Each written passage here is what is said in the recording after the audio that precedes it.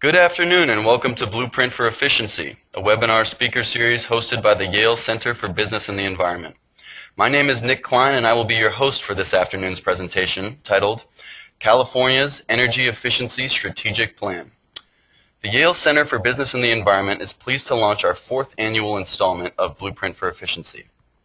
This series of public webinars emphasizes the latest opportunities for energy efficiency. Each presentation is recorded and available on the Blueprint for Efficiency website.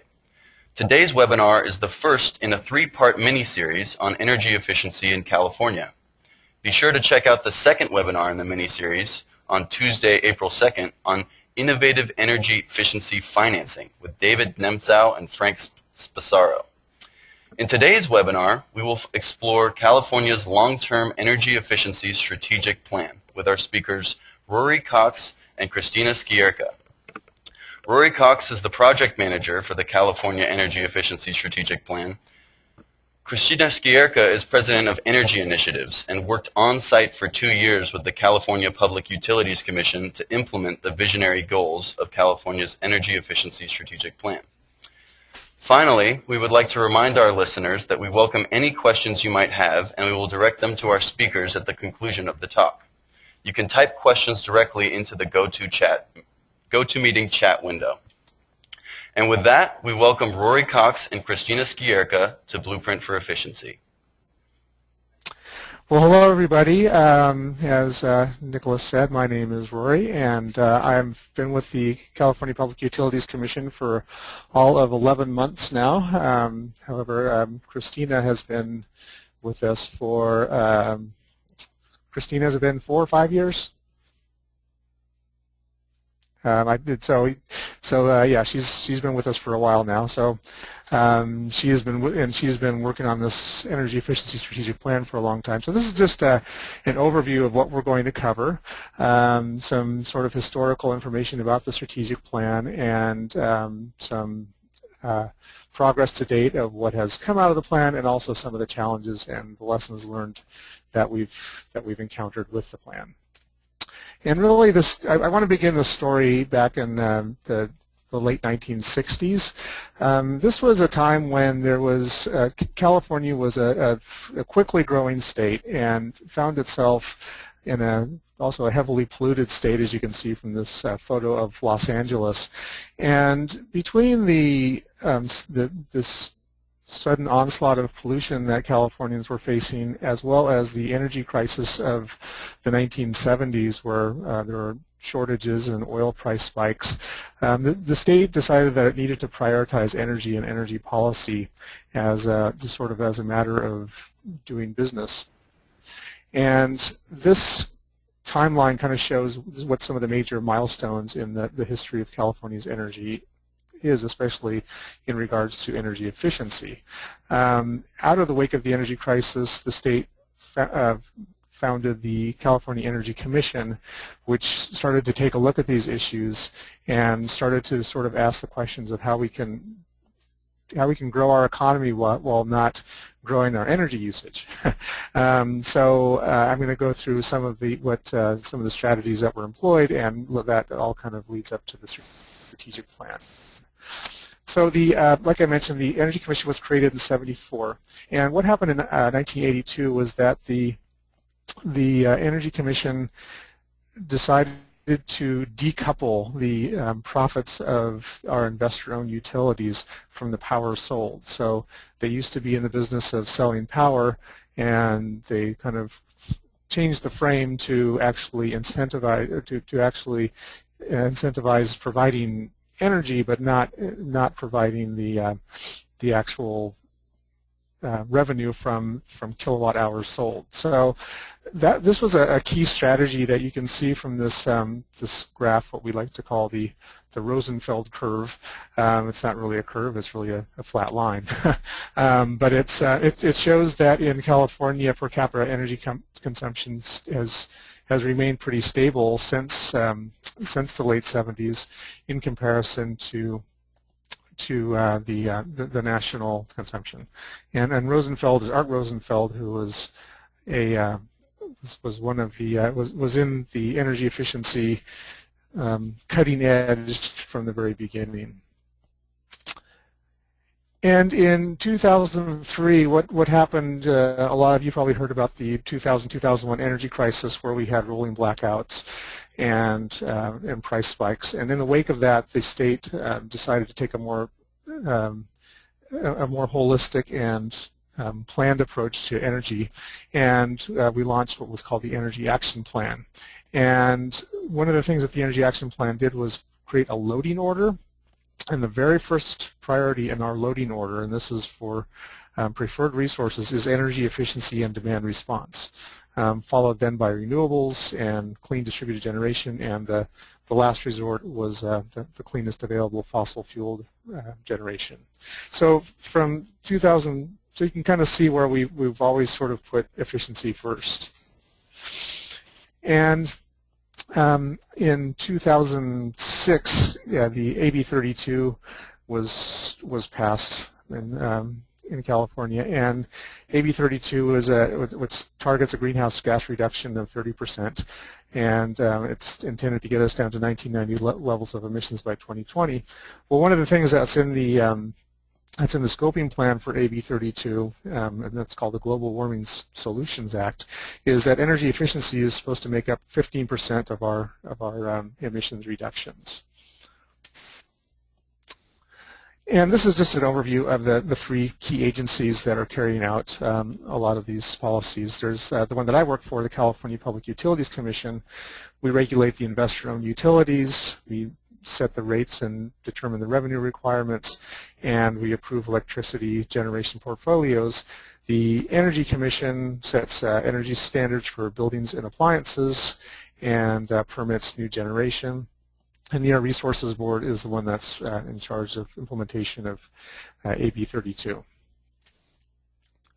So just to get into where the strategic plan came from.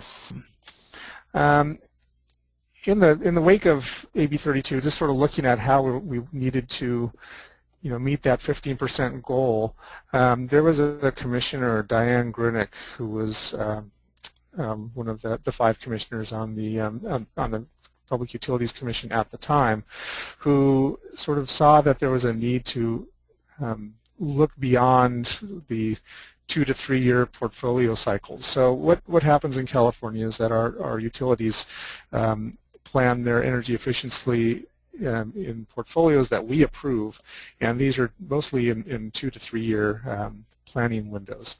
And Commissioner Grunick saw that there was a need to look longer term in order to really sort of plan for the future and plan for energy efficiency. So she really wanted to look out to 2030 and really look at how we can, what things we can do to really push the envelope with energy efficiency, with developing zero net energy buildings, and to transform the market. And when I say transform the market, I mean what can we do to incentivize these programs now so that they will not need incentives later, so that the market will adopt them. And part of the strategic plan that was published in 2008 was what we call the Big Bold Goals. And the first 2 are all about zero net energy buildings. So all new residential construction in California will be zero net energy by 2020, and new commercial construction will be zero net energy by 2030. And there's also some, the other 2 are around transforming the HVAC and how HVAC systems are permitted and developed and how they perform, and also that all eligible low-income customers will be given the opportunity to participate in energy efficiency programs by 2020. So what is zero net energy? This is a very, very simple explanation, and it really is an ongoing discussion, but in very simple terms, it's a zero net energy building is one that creates all the energy it needs over the course of a year on site. So it might be generating a lot of solar resources during the summer and selling excess to the grid, and then during the winter months it will be using power from the grid, but it nets out because the building presumably is so efficient that it doesn't use a lot of energy to begin with. So it nets out over the course of a year, and that is kind of the, you know, the holy grail, if you will, or the strong vision that we've really put forth in the strategic plan. And this is just some of the major things that have happened with the strategic plan. That it really influenced the 2010 to 2012 energy efficiency portfolio. And we passed a $3.1 billion budget with a savings of 6 gigawatts, or the equivalent of taking 3 500 megawatt power plants off the grid and reducing 3 million tons of greenhouse gas emissions. We've started new programs for zero net energy, local government implementation of energy efficiency programs, workforce education. We're talking more and more about integrated demand-side management, and you know, just sort of beginning a lot of, we just started a lot of new concepts from the strategic plan that we weren't doing before it. And we estimate the creation of 15,000 to 18,000 skilled green-collar jobs from a lot of these initiatives.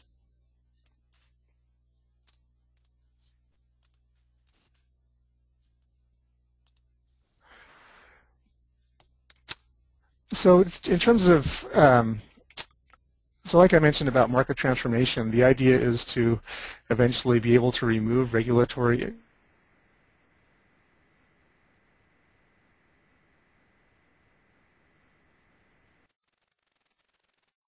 driven process, which involved the you know, the business community, the utilities, developers, the people in the technology industry, the environmental sector. You know, a lot of different stakeholders had a lot of input into the strategic plan, and the sort of philosophy behind the strategic plan in its implementation is that we need to keep them involved in the creation.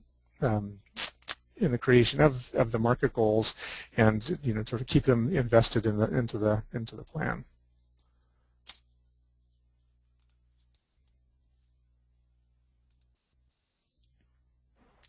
And so this is sort of this is just a model of what the processes look like, wherein we've started with groups of stakeholders who, you know, have formed subcommittees, and you know, really sort of through stakeholder discussions and vetting different ideas, really prioritize what the, you know, the most important things that they can agree on are, and out of that we have the major goals of the plan, and again, that's just sort of how we get that stakeholder buy-in.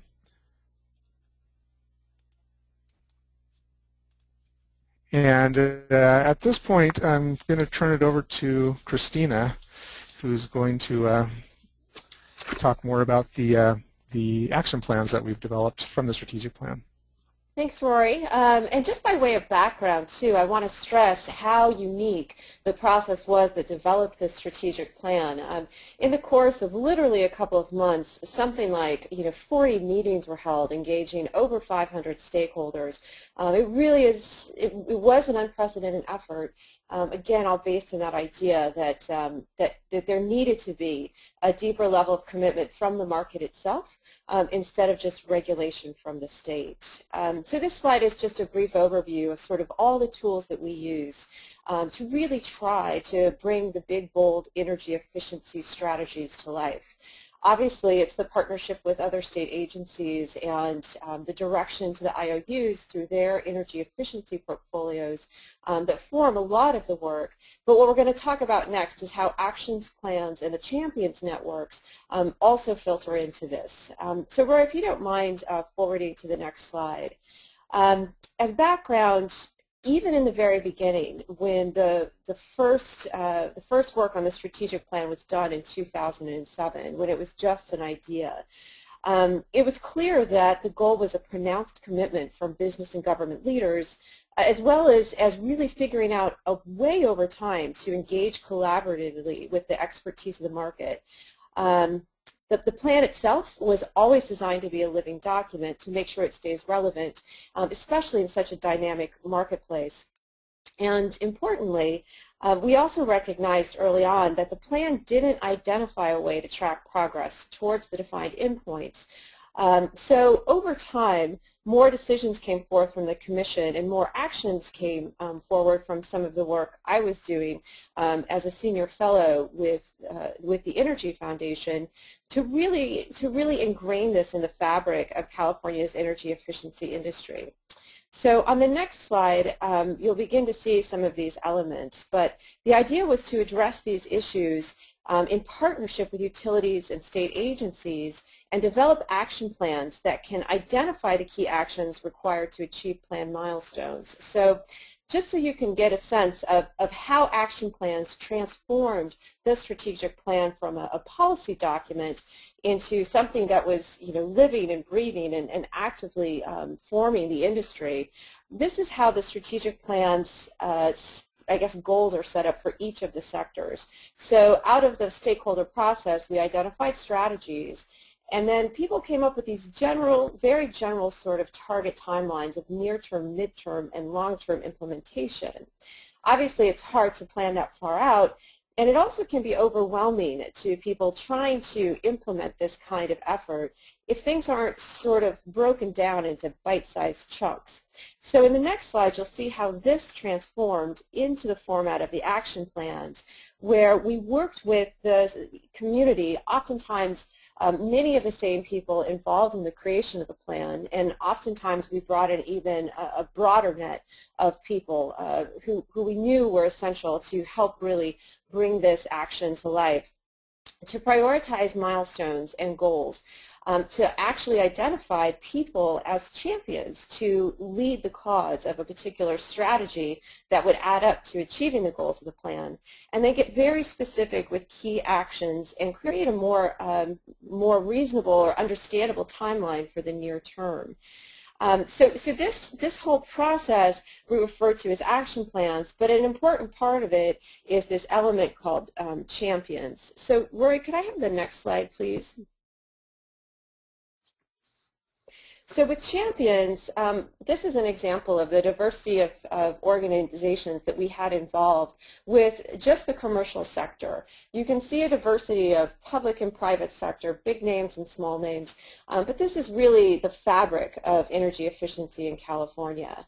So the concept here was to work with the broader stakeholder community and really leverage the work already being done in the state, and sort of amplify it, if you will, and use the action planning process as a collectivizing force. Essentially what these champion networks were asked to do was to help prioritize the strategies, come up with the tools to achieve the goals, and then help us identify how we were doing in terms of progress with the strategic plan. So in the next slide, if you don't mind, Rory, we're just going to talk a little bit about progress to date. In the broadest terms, continuing to implement the plan with all of these different action plans has been a massive success. It's quite an effort, and it's quite unusual for a state agency to take this kind of leadership role in this way in the marketplace. So we've got the commercial zero net energy plan, the HVAC plan, and the lighting plan already working and implemented in the sectors. And Nick, I was going to suggest that in follow-up we provide links to these action plans so people can see sort of how they look and work and a more sort of detailed example.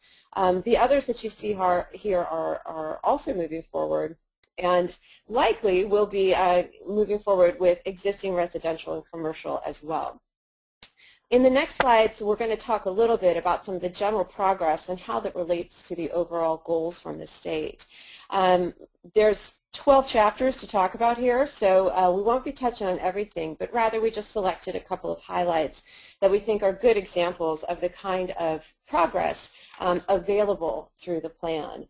The vision that we talked about a little bit earlier with the big, bold energy efficiency strategies, the vision for zero net energy residential is just that by 2020, all new buildings, that's new construction, not existing, will be zero net energy. The idea here was to have a bit of a rallying cry to achieve all cost-effective potential for energy efficiency.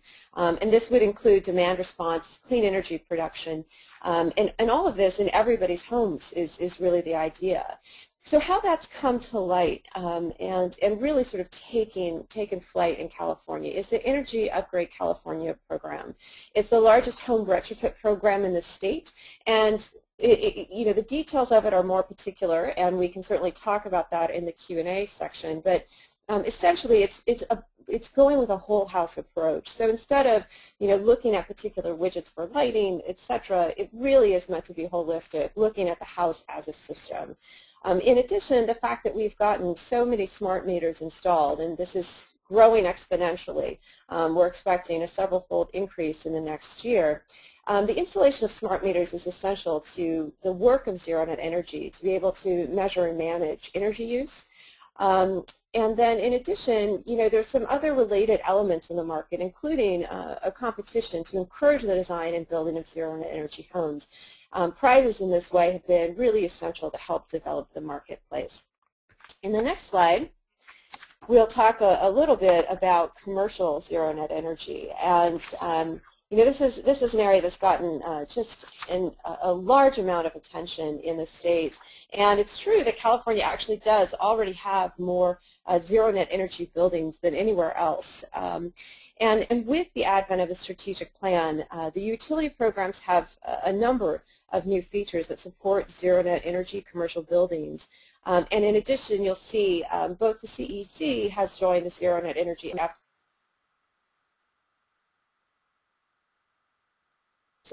In about 10 years will be zero net energy. Benchmarking has been an important policy change, and also pilot demonstration projects are essential to building the marketplace here.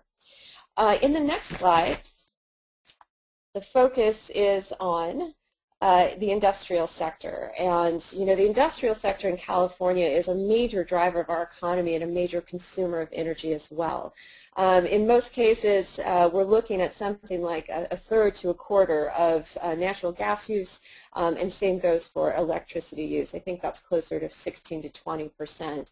But in any case, it's a massive piece of the industry, and this includes everything from, you know, food manufacturing to electronics, and even chemicals and petroleum. So really figuring a way to work in this sector was an essential part of the strategic plan.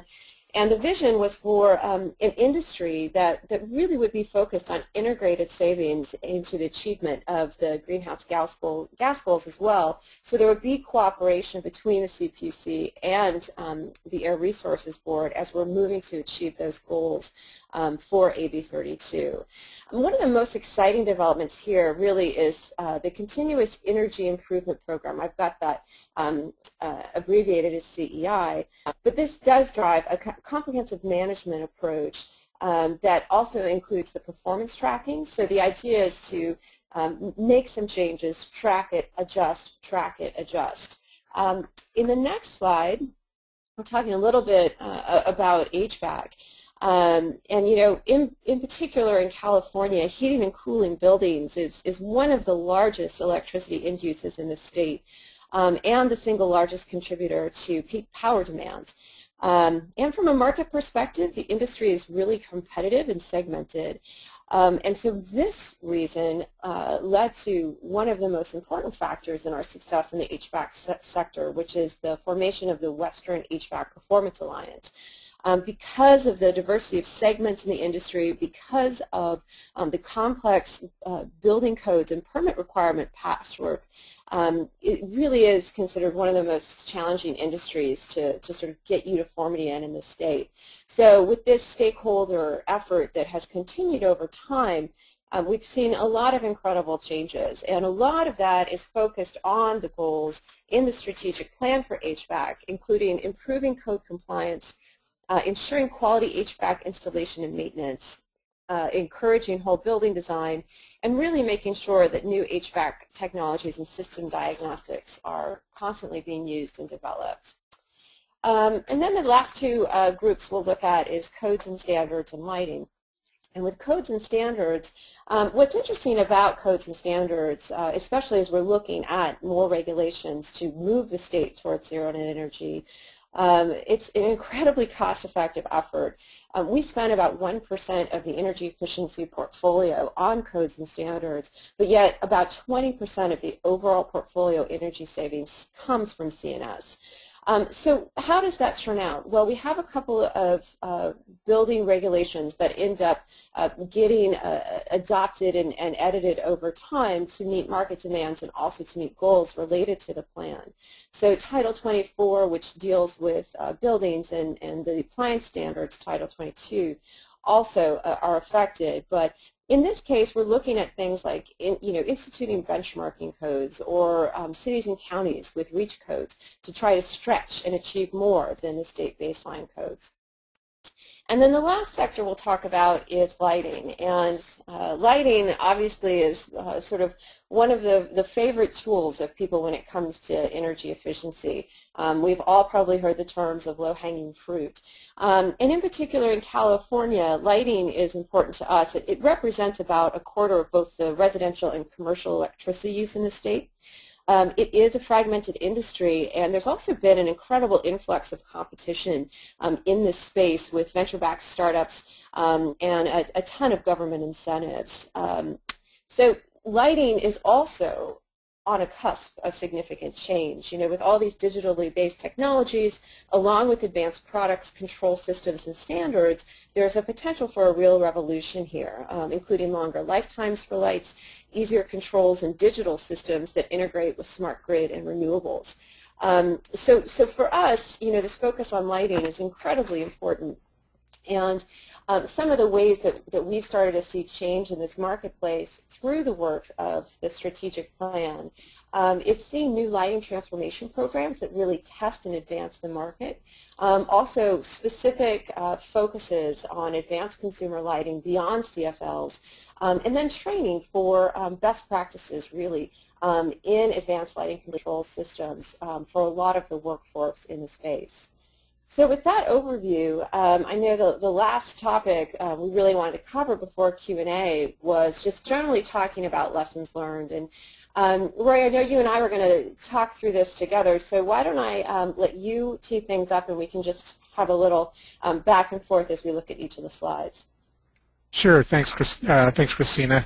And the first thing that we wanted to talk about is this sort of the idea that, as I always say, this is not the PUC strategic plan. It really is the California Energy Efficiency Strategic Plan, and it is designed for the entire state. That includes many voluntary measures that are beyond our authority, and so the real lessons that we've learned over the years, and that I've learned over the months, is that we really do need to engage the key state agencies from day one of the work that we do.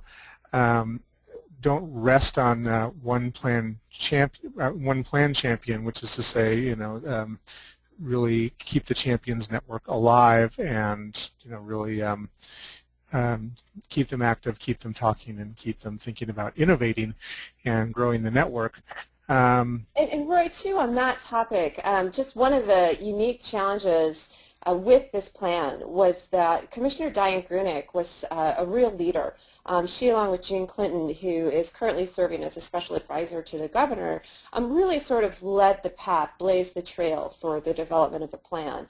And shortly thereafter, Diane left the commission. And, that sort of vacuum of leadership definitely was a challenge for us, and I would imagine other states or policy agencies that would be looking at something similar could have a similar situation. So I think one of the lessons, from my perspective at least, is, grow your champions earlier. And while it's great to have one very vocal leader, it could be even better to have, a group of people who are all often out there as spokespeople and leaders on behalf of the plan. That's right. Another challenge is just how expansive it is. We did have 12 chapters and hundreds of milestones, and I'd say that there's quite a range of milestones. Some are and goals. Some are very aspirational, and some are very some we've met already. But the real lessons to learn there are to prioritize the big wins and high leverage strategies. And develop these action plans, which breaks our plan into sort of bite-sized pieces, but also enables us to sort of expand and get into the nuts and bolts of implementation of the different pieces. Mm-hmm. And just to apply the project management best practices and keeping up momentum and demonstrating achievement. Yeah, I think the important thing there too on that concept of prioritization, I can't emphasize enough how important that was. Anybody who's seen the actual document itself, it's over 100 pages. And those grids, if they were overwhelming to look at on a webinar, are even more overwhelming when you're sitting at your desk trying to figure out how you're going to implement the strategic plan. And so working with stakeholders, I think, to develop the priorities was really important. And some of the criteria that we used for that included identifying things that were I guess sort of being taken care of either already in other action plans or somehow underway in the private sector. So, for example, there were several strategies within commercial zero net energy that focused on financing. While that was all extremely important, we knew that financing was being addressed by the CPUC under its own proceeding. And so at least with the group of stakeholders focused on commercial zero net energy, we instead prioritized things related, for example, to building codes and developing the Path to Zero communications campaign to help really up-level the understanding of zero net energy. So that prioritizing was extremely important since people only have so much time and so much energy. Another challenge is that the plan has limited authority in that it's not an enforceable document, and some of the things that we've learned there are to really identify ways to replicate the key objectives. For example, the ZNE goals being adopted by the Energy Commission and the Governor's Office, and to sort of identify and sell the mutual benefits of institutionalized collaboration and co-authorship of the plan, and pursue additional options like executive orders and legislative action.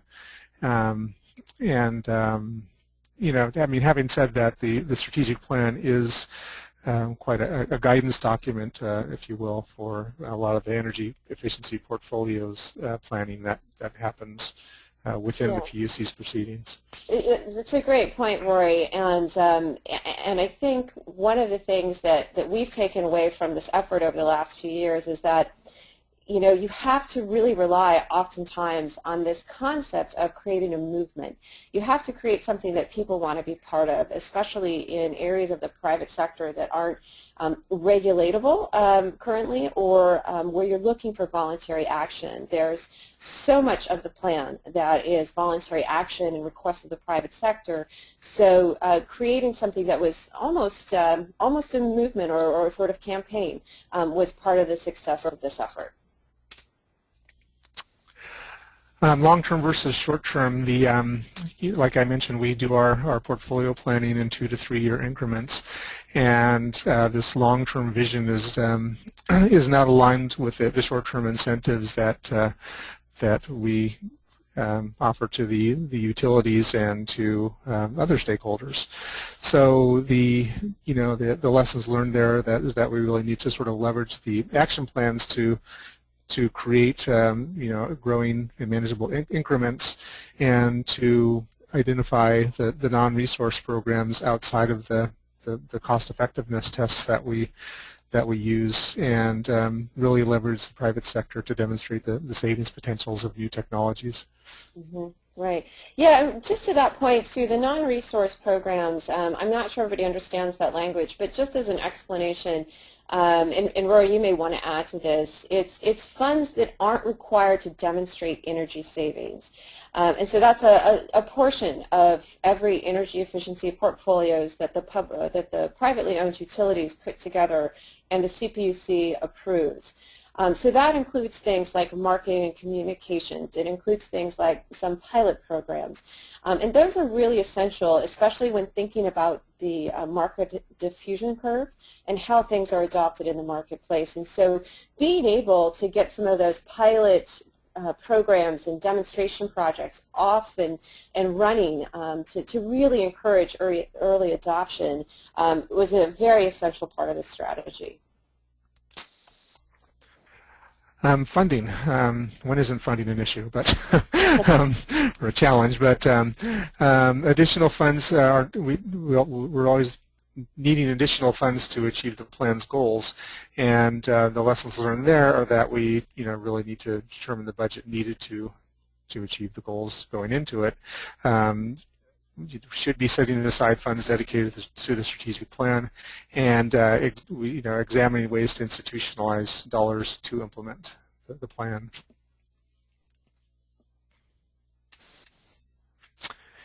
And the plan has limitations in terms of that we have needed to make mid-course corrections with our action plans.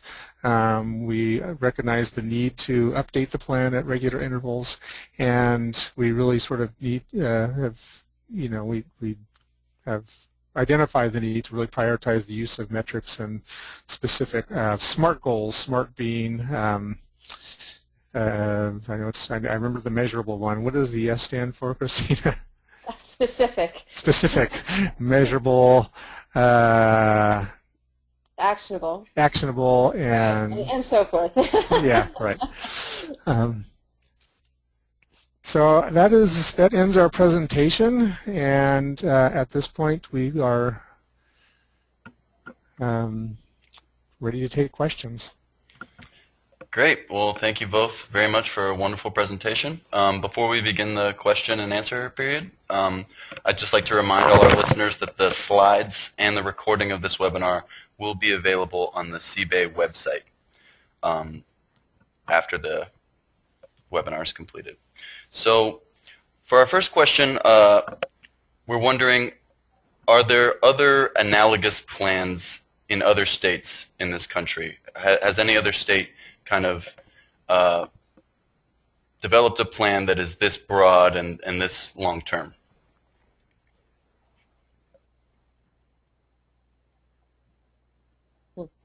I can take that. So in fact, this is the only plan like this in the U.S. that we know of. Now there's other states that have done some great work in this area. Massachusetts in particular is very well known for some of the work they've done developing strategies for zero net energy. But in terms of a plan that is this expansive, this broad, and something that is really this aggressive with some of these goals, this is the only thing like it that we know of. Great. Well, But we hope that there will be more. so here in Connecticut, we have a state agency known as the DEEP, which I guess would be analogous to the California Energy Commission. And Richard is wondering, to what extent can zero net energy buildings be included in the DEEP's comprehensive energy strategy? And maybe I'll just add, what kind of, are there geographical or renewable resource requirements for a plan like California's? Well, I think California is in a unique position for solar resources. They're quite good in much of the state, so I think you do sort of need to look at those those geographic advantages or disadvantages that you may or may not have wherever you are. But I do think it's I do think the the idea, I do think it's always true in energy that one size does not fit all, and that it does take a look at your specific region to see what can be done. Okay. In one of the challenges you mentioned was funding. Joe is curious, kind of what was the cost in terms of money and time of developing this plan and ultimately implementing it and overseeing it and maintaining it over the course of this plan. And I mean, because California is so large, the cost may be proportional to the size of the state, but Joe is wondering about the cost for other states that are considering a similar plan. Christina, do you want to take the cost of developing the plan? I can answer that generally. So the way that the plan was funded was essentially through a partnership of efforts. In terms of being able to truly calculate, the total amount of time spent from all the individuals taking time out of their days at the office to be part of this, or the folks at the utilities, or the state agency officials who were part of the effort. That nobody's ever actually tried to calculate that. We've talked about that several times, but it hasn't gotten done yet. I think it would be hard for me to make an accurate estimate at this point. And Roy, maybe you want to respond to the other two topics that were raised. I also just want to add that the portfolio that followed the strategic plan was a $3.1 billion budget, which over the course of 3 years was $1 billion annual budget for and that's just the IOU portfolios for energy efficiency, and that does not count all the other things that were happening. Great. Ted is wondering what have been some of the most successful elements of the plan, or maybe some of the most impactful results of the plan. Well, I think there have been a few. I think one of the more remarkable things that happened was just how this idea of zero-net energy buildings, which is a pretty avant-garde idea a few years ago, has kind of made its way into the mainstream of energy here in California, to the point where now we have this executive order that new state buildings have to be zero-net energy.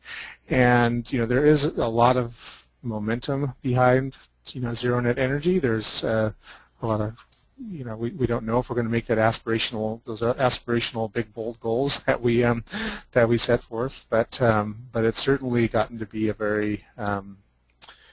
that has gotten to be very mainstream. And Christina?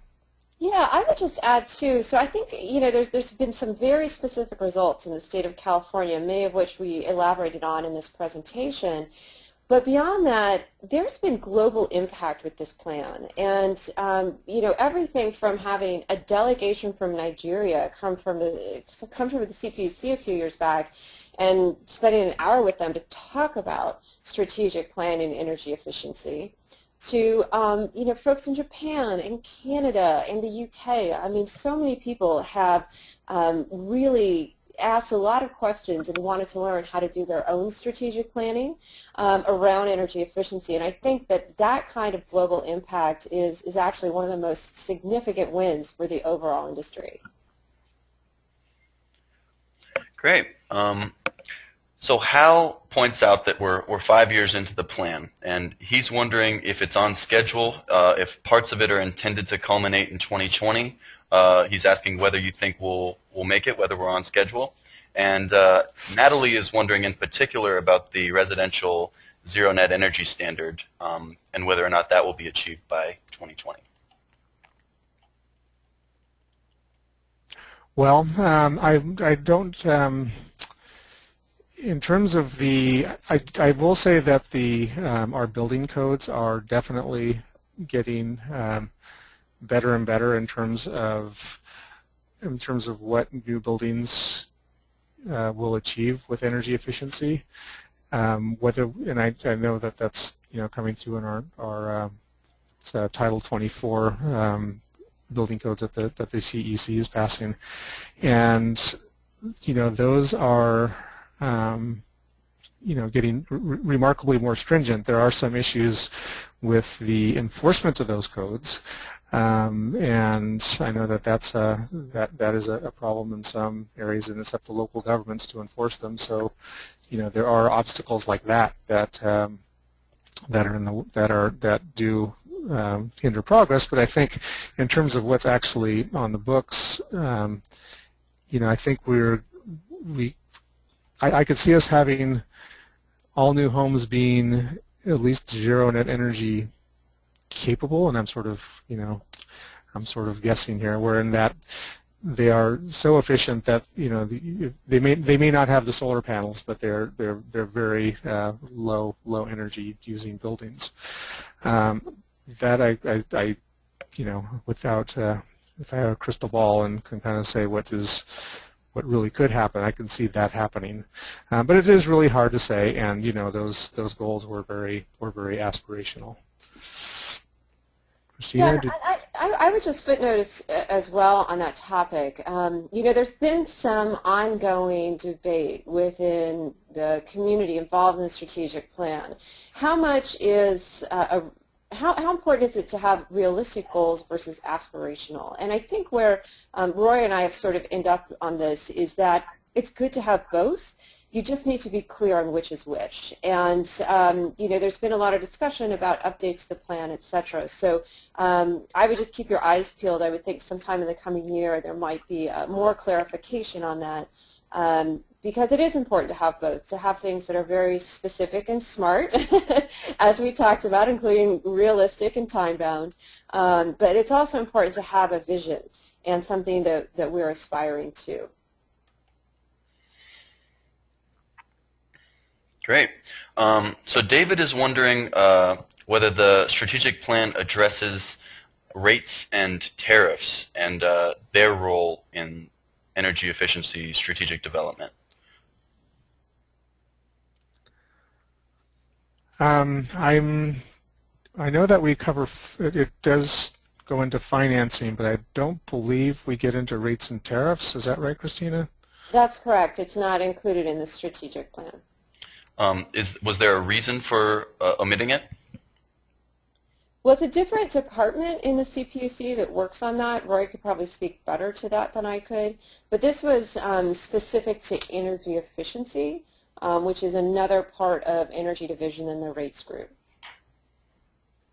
Okay. So Rodney was hoping you could say a little bit more about the place of promoting efficiency in building O&M and building commissioning and recommissioning and in the California strategic plan.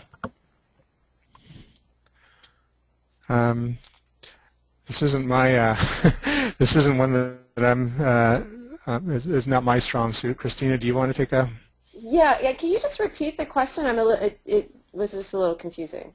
Sorry. Say more about. Yeah, Rodney was hoping you could speak a little bit about what the strategic plan is doing to promote efficiency in building operation and maintenance and building commissioning and recommissioning.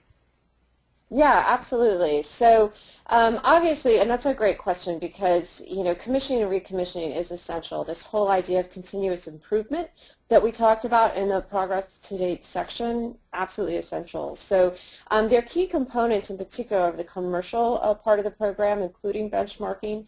There's also commissioning and retro-commissioning provisions in that. Now, so again, it's a sort of broad aspirational document. The hope is that we'll see more things like incentives tied to commissioning and recommissioning, but it's absolutely part of the plan Along with, somewhat related is behavior. And again, that's a real sort of feature in the commercial section of the plan, because behavior, no matter how efficient your building is, behavior, if it's not maintained, then it's just going to throw all of your savings out of whack. So yeah, it's a great question. It's definitely part of it. Great. Pedro is wondering, in one of your slides you mentioned the importance of using carrots over sticks, and Pedro is wondering if you could speak a little bit more about the reasoning behind that, using that thinking in creating the strategic plan.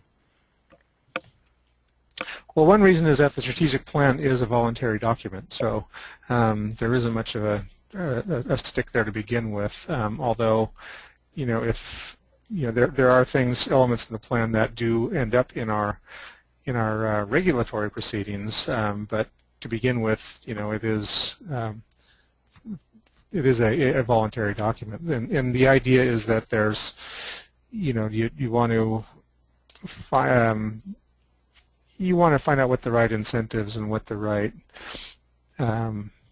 terms of what's good for business in terms of payback time, and why is this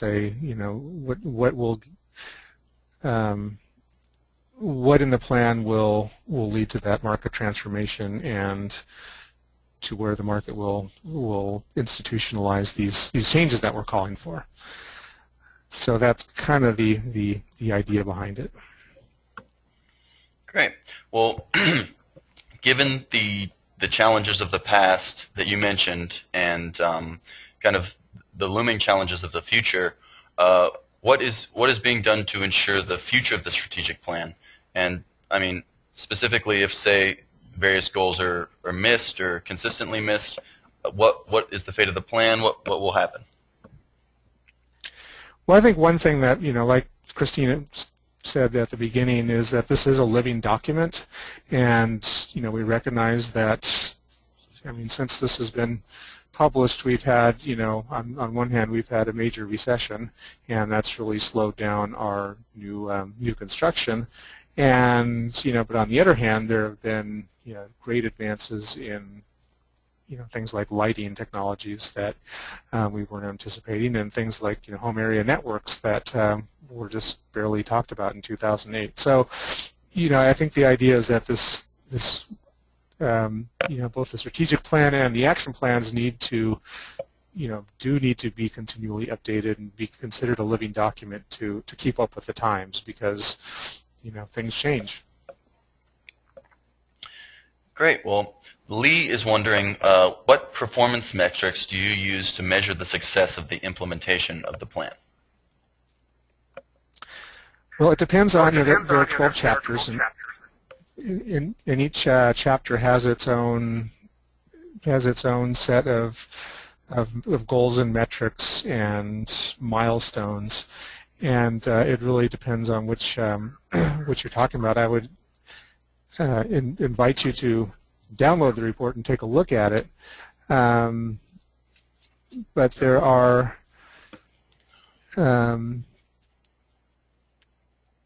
I'm just sort of looking at some of the milestones that are in this slide that we showed earlier, where there are we list strategies and where we want where we want things to sort of end up. For instance, developing a financing tools for zero net energy and ultra low energy buildings is a strategy that we identified, and it's kind of goes along with how to implement our timeline for that are to implement the most effective funding mechanisms in the midterms from 12 to 15, and to expand the implementation of funding mechanisms from 16 to 20, and keep expanding as it goes on. And this is again, these were set up in 2008, and we didn't really know what we were getting into, but this is the kind of thing where we just sort of needed to identify some milestones Christina, you might have some other ones. Yeah, absolutely. Well, with the advent of the plan, with the last portfolio cycle of 2010 to 2012, a couple of new metrics were introduced, and one is a program performance metric where utilities who are implementing programs that are meant to achieve some of the goals of the plan voluntarily report how they're doing on some of those metrics. And then there's also the market transformation indicators that have been developed by the state. And those, there was a report released, I believe, at the end of last year on those and how those are doing. That said, another obvious indicator is savings. And so we just came out with a report for the CPUC that published how the portfolio is doing. So that's information that's available as well. But that said, you know, when the action plans were originally developed, they were developed to track progress. It was considered a pretty essential part of demonstrating success, as well as having a way to regularly communicate with stakeholders about the progress. That said, you know, it was done with the basic framework of project management. So, you know, we had a timeline, we estimated how things were going and whether or not something was achieved. There was a pretty wide variance in between different sectors. So in some cases, everything that was outlined in the marketing, education, and outreach section of the plan was achieved. On the other hand, there's some areas, such as lighting, that chapter was created 2 years after the original publication of the plan, that ended up being, from that perspective, a little behind. I don't believe that the CPUC is still tracking progress on action plans in the same way, but it's definitely something that is a great question to ask about, and I personally believe is an essential part of ongoing success and engagement of stakeholders. Great. Well, we're coming up on the end here, but there are a few really good questions that I was hoping to ask. So maybe you could try to answer the next few questions relatively quickly.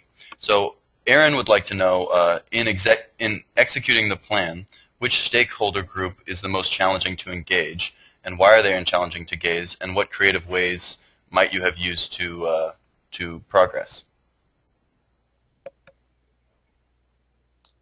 I can answer that, and then I have to drop off. The most challenging to engage, believe it or not, I think in many ways, is probably our fellow colleagues at other agencies. You know, the state has had such a challenging time with budgets and with staffing that people are stretched so thin. There's absolutely been a commitment and desire to engage on a deep level, but it hasn't been consistent across the board, just simply because every department in every part of the state is so overwhelmed with work, and in many cases has you know, lost a lot of positions due to budget cuts. That said, you know, we have engaged with a whole broad swath of different kinds of groups, everything from NEMA to the New Buildings Institute, everything from, you know, the folks who work on California high-performance schools over to the Western HVAC Performance Alliance.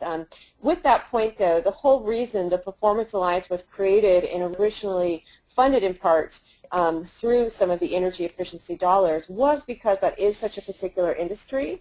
As I mentioned earlier on, it's, you know, very divided. It's a very intense and passionate group, and the HVAC group, the Western HVAC Performance Alliance, itself has been instrumental in achieving successes with that stakeholder group. So with that, I'm going to have to ring off, but I know Rory's going to stay on to answer a few more questions.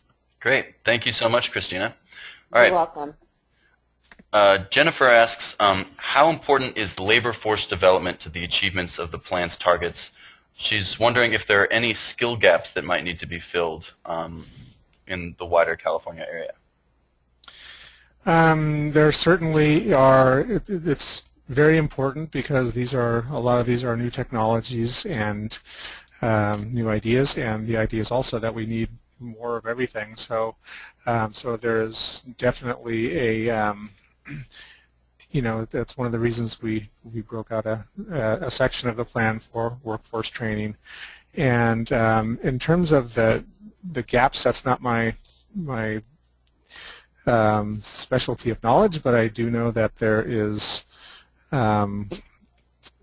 you know, that there is a, you know, the our utilities do have training centers for these kinds of skills, and there are several other nonprofits and community colleges that we've really that have really sort of stepped up to that challenge and begun green building and energy efficiency design classes. Excellent. All right, and this is the final question. Capil is wondering whether municipal utilities are treated any differently than the investor-owned utilities in the state, or whether the goals for those two groups differ in any way in the plan. Yes, the big difference between them is that the PUC does not regulate the public utilities, and they comprise about 20 to 25% of the state, and so we did engage them with the original formation of the strategic plan, but not so much on an ongoing basis, because it's just something that again, it's just an area that we're not in constant contact with them. So, but I know that they're aware of it, and I know that in the case of our Sacramento utility, they're kind of surpassing the investor-owned utilities in a lot of this, a lot of the things that we put forth in the plan. So, so they're on board in general, but they're not as engaged as the IOUs are. Excellent. Well, thank you. Well, that concludes today's talk on California's Energy Efficiency Strategic Plan. We would like to thank Rory Cox and Christina Skierka for joining us this afternoon. If you'd like to view a recording of this webinar, please visit the Yale Center for Business and the Environment website. All Blueprint for Efficiency links are under the Outreach tab. Please tune in next Tuesday, April 2nd, for our webinar on Innovative Energy Efficiency Financing in California with David Nemsow and Frank Sposaro. This is Nick Klein from the Yale Center for Business and the Environment saying so long from New Haven, Connecticut.